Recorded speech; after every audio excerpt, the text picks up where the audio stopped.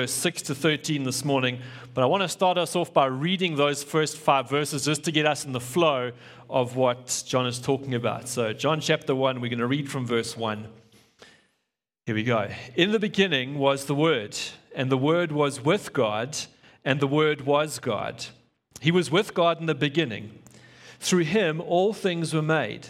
Without him nothing was made that has been made. In him was life, and that life was the light of all mankind. The light shines in the darkness, and the darkness has not overcome it. Verse 6. There was a man sent from God whose name was John. He came as a witness to testify concerning that light, so that through him all might believe. He himself was not the light, he came only as a witness to the light. The true light that gives light to everyone was coming into the world. He was in the world, and though the world was made through him, the world did not recognize him. He came to that which was his own, but his own did not receive him. Yet to all who did receive him, to those who believed in his name, he gave the right to become children of God, children born not of natural descent, nor of human decision or a husband's will, but born of God. It's a really cool scripture for us to look at this morning. And the first thing I want to kind of point out to us is that John the Baptizer was a man sent by God. John the Baptizer. I'm not going to say John the Baptist. We don't know if he was Methodist or Anglican or Episcopalian we don't know. Those weren't even around then. So if you're used to hearing about John the Baptist, today you're going to hear about John the Baptizer. So that's different to the guy who wrote the Gospel of John. So there's John the disciple who writes this book, and there's John the Baptizer who John is talking about here. So John the Baptizer was a man sent by God. And this guy, John the Baptizer, he was a special guy. The book of John tells us a bit more about him later in the book. And if you read the other Gospels, you'll get a bit of a picture about this guy, John. He was a special guy. One of those guys, right? And I'll tell you why now, if you don't know. He had a very special mission, very unique, a very specific calling from God. And John was, how do you put it? Like he was wild. He was, the Bible says that he wasn't allowed to cut his hair. It's some special thing that the angel told his parents. You know what he ate? Locusts and honey. Okay, so you must think about what shape this guy was in when you eat only locusts and honey. You know what his clothing was? Camel hair. This guy's wild. You know where he lived? In the desert by himself. Do you think he had very many people skills? No. This guy was socially awkward. He was wild. He had a weird diet. He looked funny in his clothing. He's not the kind of friendly-looking guy you'd walk up to and say, "Hi, my name is," like you, the kind of guy you would walk away from if you saw him. He was like a camel man. He was like, he didn't go to finishing school, okay? He was not polite. In fact, if you go and read some of the things of his preaching in the other Gospels, he had no filter on his mouth. He just said stuff that came into his head. There was no diplomacy. There was no tact. He was not good with words. In fact, he got chucked in prison because of what he preached. This is John, a very special guy. Okay? And he was a man sent by God. Now, doesn't that give you great hope and great courage that God could use a man like John the Baptizer, who ate weird food, who dressed funny, who had not the greatest social skills? God could use someone like that. You know what? God could use any one of us. Well, I think we've got more social skills than John. So if you are an introverted vegan, God can use you too. It's possible. It should give us great courage. Actually, God could use anyone, even John the Baptizer. John says that John came as a witness to identify, to point out, to show everyone who this Messiah was. In fact, one time Jesus is walking past while John is preaching to his disciples, and he says, "Behold, the Lamb who takes away the sin of the world." He came to identify Jesus as the Messiah, to point him out, so that people would believe in Jesus, not in John the Baptizer, because he says John wasn't the light. He only came to point out the light. John was a man sent by God. I would love for my biography to start off with those words. There was a man sent by God whose name was Glendon. I would love that to be written about my life. There was a woman sent by God whose name was Ursula. There was a man sent by God whose name was Lawrence, whoever. I would love that to be said about my life. I hope you would want that to be said about your life. It's got a great ring to it, doesn't it? There was a man sent by God whose name was Jonah. You know that Jonah was also a man sent by God. You know who Jonah is, hey? My 4-year-old Finley, I've been reading him a book this week about Jonah and the fish. And how God spoke to Jonah, said, "Go to Nineveh." And which way did Jonah go? The other way.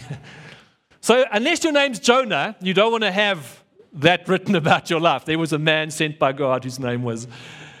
But think about it. Both men, John and Jonah, both sent by God.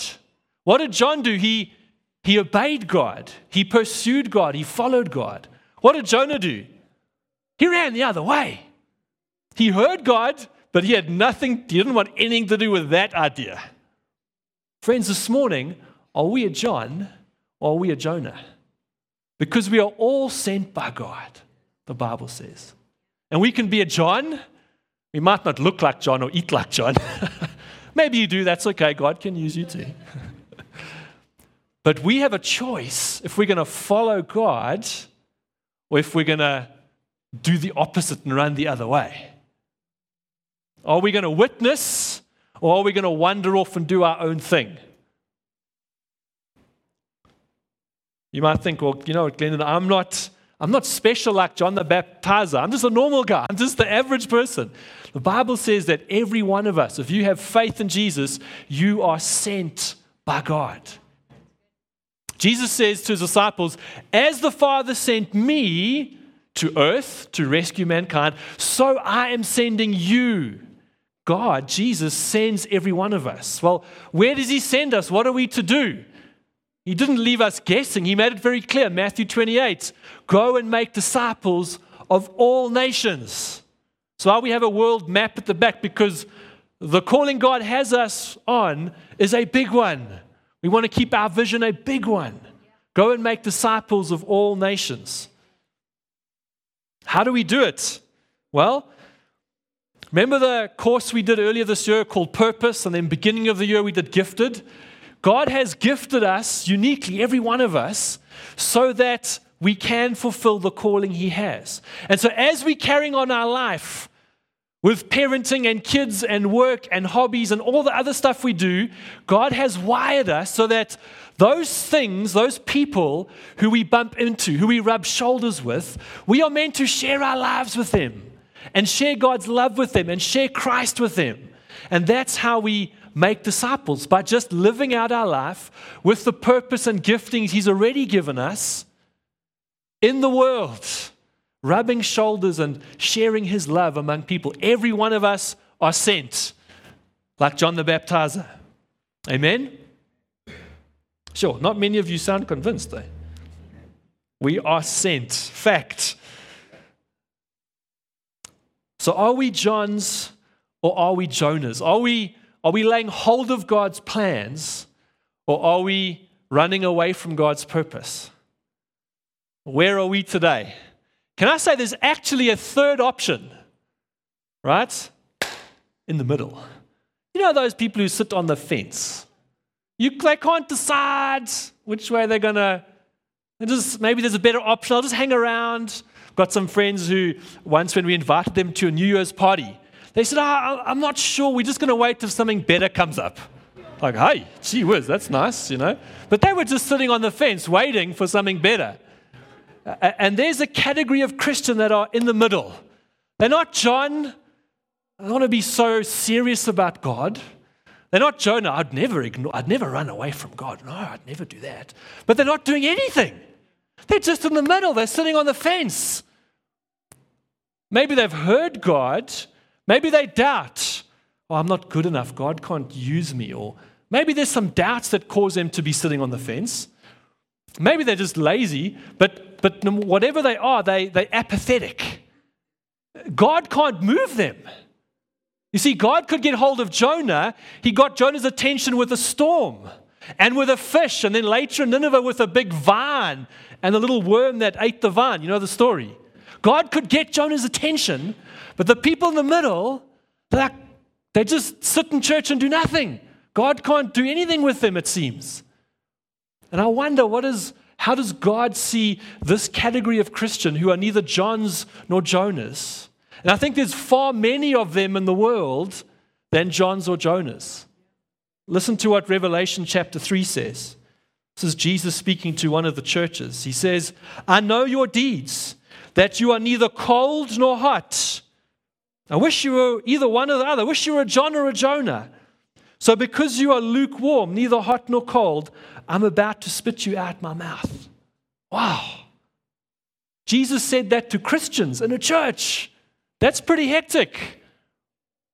So friends, if you're in that space today, you feel like you're lukewarm, you feel like you're not running away from God, but you don't feel like you're like John, I want to pray for you at the end of the meeting that God would put a fire inside you, that you wouldn't just be sitting consuming oxygen, but that God would get hold of you. Amen? The second thing we see in this text is that it's possible to miss God. We see that in verse 9 to 11. John, the disciple, writes, the true light that was coming into the world. If there's a true light, there must also be a false light. Yeah? Many people claim to have answers. There are many philosophies, many ideas, many influences in the world that you might follow on Twitter or read their daily blog or whatever it might be that sound spiritual. They even might throw out a bit of Bible lingo. I know a good family friend who every now and then he will say something from the Bible. It was that situation at my work was like a David and Goliath. And I think, this guy knows Jesus. But actually the rest of his speech, the rest of his life, nothing to do with God at all. And so, friends, it's possible that if we are influenced in our thinking and how we live our life and make decisions by false lights that aren't based on Christ or His Word, we can miss God. There are many false lights out there. This is what Paul says in Colossians 2. Let no one deceive you by fine-sounding arguments. He says, see to it that no one takes you captive through hollow and deceptive philosophy, which depends on human tradition and the basic principles of this world rather than on Christ. Friends, if you're reading someone's stuff on the internet or listening to their YouTube channel, and it's not about Jesus at the center, and the principles are not from God's word, be very careful.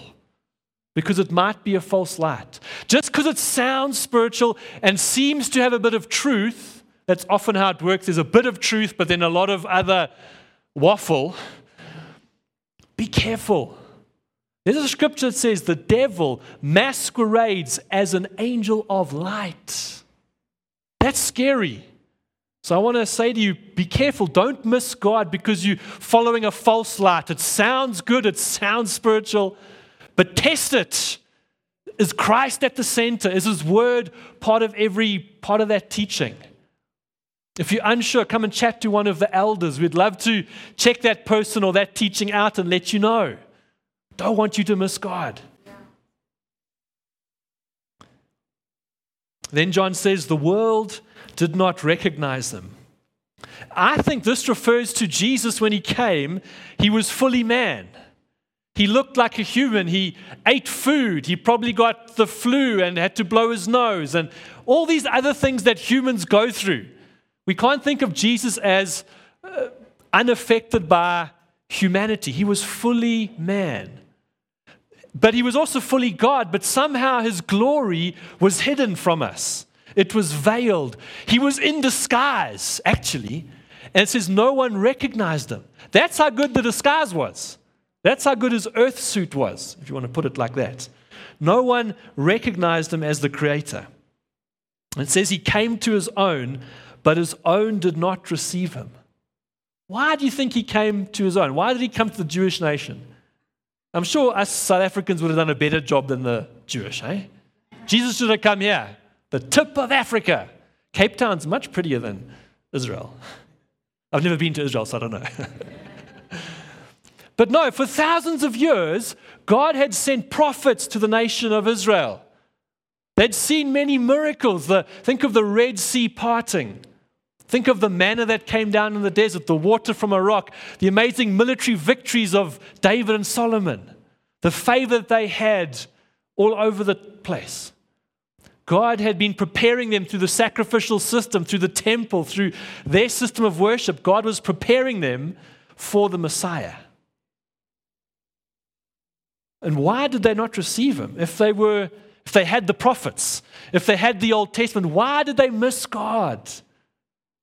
Well, the leaders, the Pharisees, they'd become religious. They'd become proud. They'd become hypocrites, telling people what to do but not living it out themselves. They'd become self-sufficient, self-righteous. They were looking forward to the Messiah.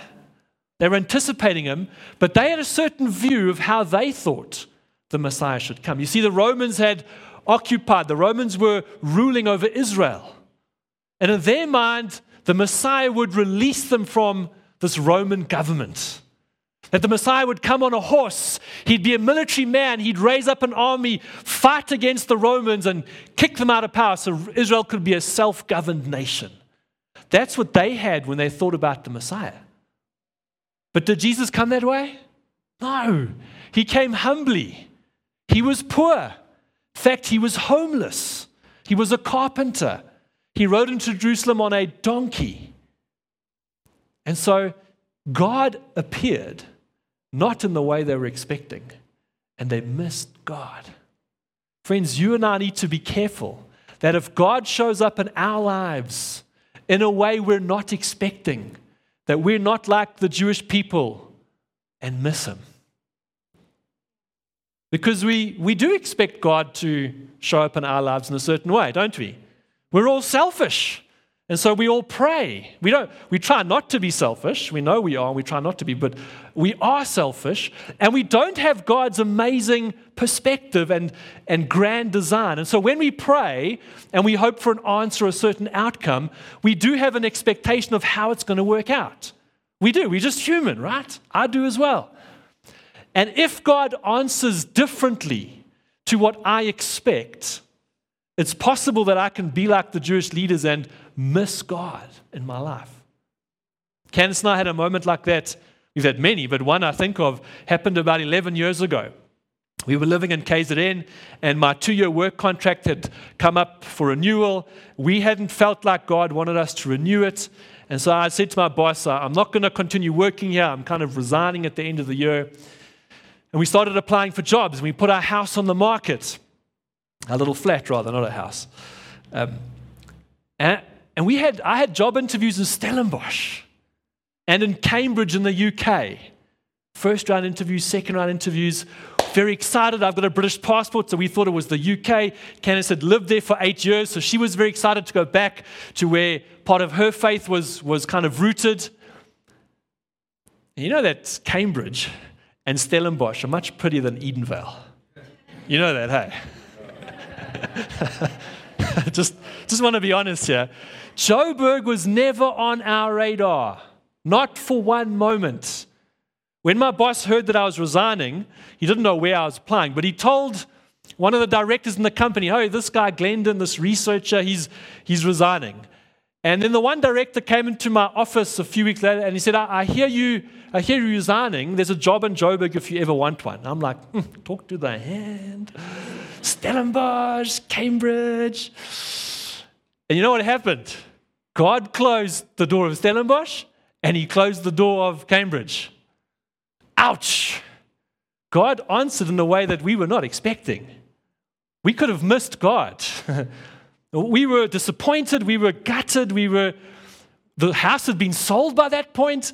There was no job on the horizon. And God is so gracious. We didn't get angry, point fingers at God. It's not fair. We didn't come to Joburg, and then the first chance we got, we tried to leave Joburg. No, we went before God with our disappointment, with our hurt. And God is so gracious. He spoke to both of us separately before Christmas of 2011. And we had such a peace about coming to Joburg beginning of 2012, but not knowing how it was going to work out, not knowing all the detail. And we've loved every minute of being here. Friends, we might miss God if we put our expectations. God doesn't dance to our tune. He knows we have desires in our heart. But let's not miss God because He shows up differently to how we expect. Lastly, we see in this passage what it means to be born of God. Verse 12 to 13. John writes, "Yet to all who did receive Him, to all who believed in His name." In other words, to all, to everyone. It's not exclusive. There's no clauses. Only the tall people get to be in the kingdom. No, it says to all who receive Him. In other words, everyone who calls on the name of the Lord will be saved. That's what John is saying here. What do we need to be reconciled to God? How do we get right with God? Well, it's simply believing in His name and receiving Him. There's nothing else we have to do. It's not about doing good things or thinking good thoughts or ticking a box by going to church every week. No, it's believing in Him and receiving what Jesus has already done on the cross. We can't improve what God has done. You know that. You can't do good stuff and say enough prayers to make God's salvation better. It is perfect. It is finished. We do nothing for the salvation. It's simply by our faith in what God has done. I love this quote from Michael Eaton about faith. He says, "Faith is nothing more than putting out an empty hand and receiving what God is doing." Isn't that beautiful? Faith is nothing more than putting out an empty hand and receiving what God is doing. And so, friends, hear this. God rejects no one. God rejects no one. It doesn't matter what you've done or how you lived, how terrible your life was, how bad your decisions were. It doesn't matter if you're like the prodigal son from Luke chapter 15 who's wandered. It doesn't matter if you're like Jonah and ignored God. If you come back to Him, hear this, if you come back to Him, He will not reject you. To all who receive Him, to all who believe in His name, He gives the right to become children of God. He will not reject. We get this privilege, this ability, this right to become children of God. And that happens both instantly and progressively. Instantly, because the moment we put our faith in Jesus, the Bible says we are adopted as His children. The moment my 3 kids were born, they were my children. They didn't have to go through how to be an Ascot class. They were my kids the moment they were born. The moment we are born again, we are God's children. The moment we put our faith in, instantly.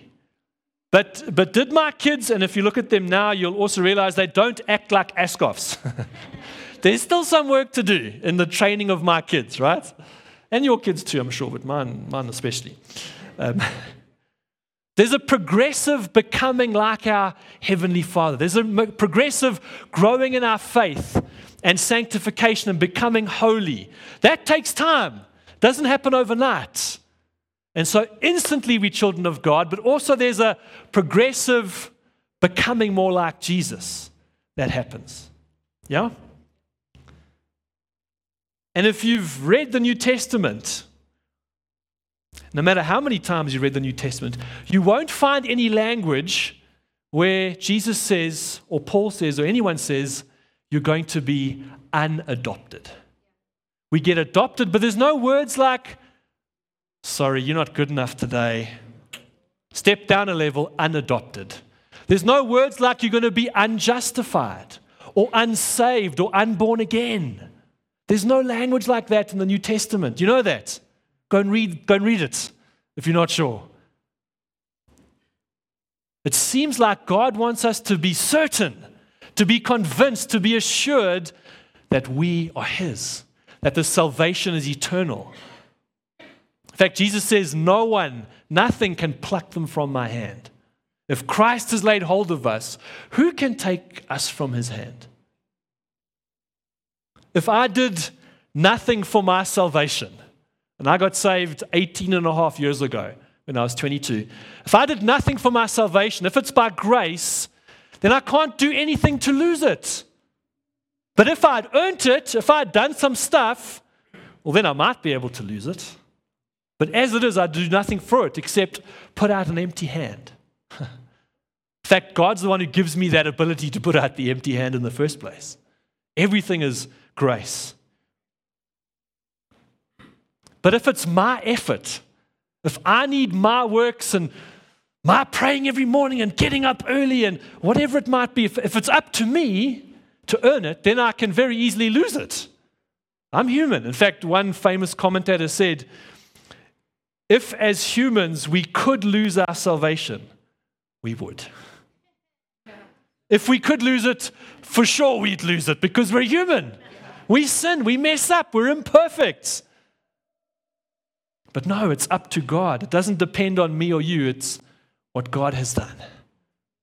Amen. John says, is not born of natural descent or human choice or a husband's will, but born of God.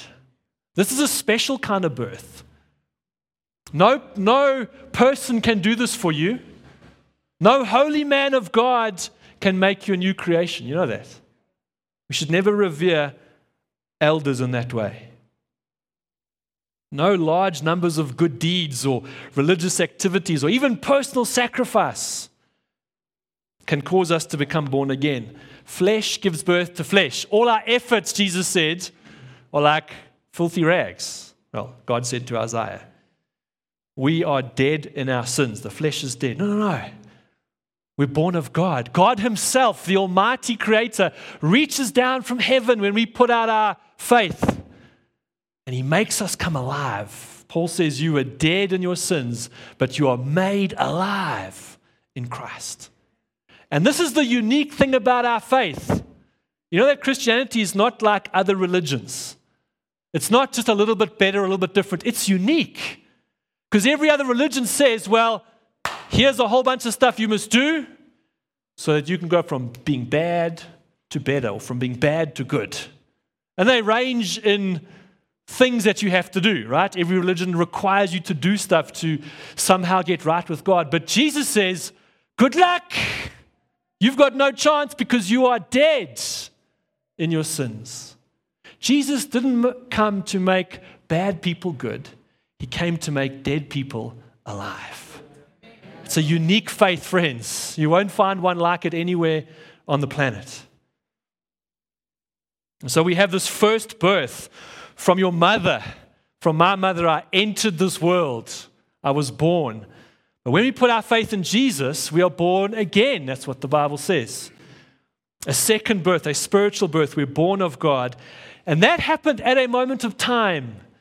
You might have put your faith in Jesus when you were a child. You might not remember the exact moment it happened. That's okay.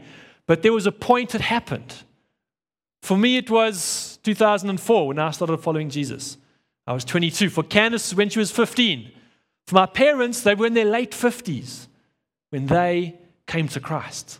But there was a moment. We're all born, and I trust that many of us here are born again. There was a moment we put out our empty hands and received what God has done on the cross for us. Amen. We're going to break bread together. As you came in, you would have received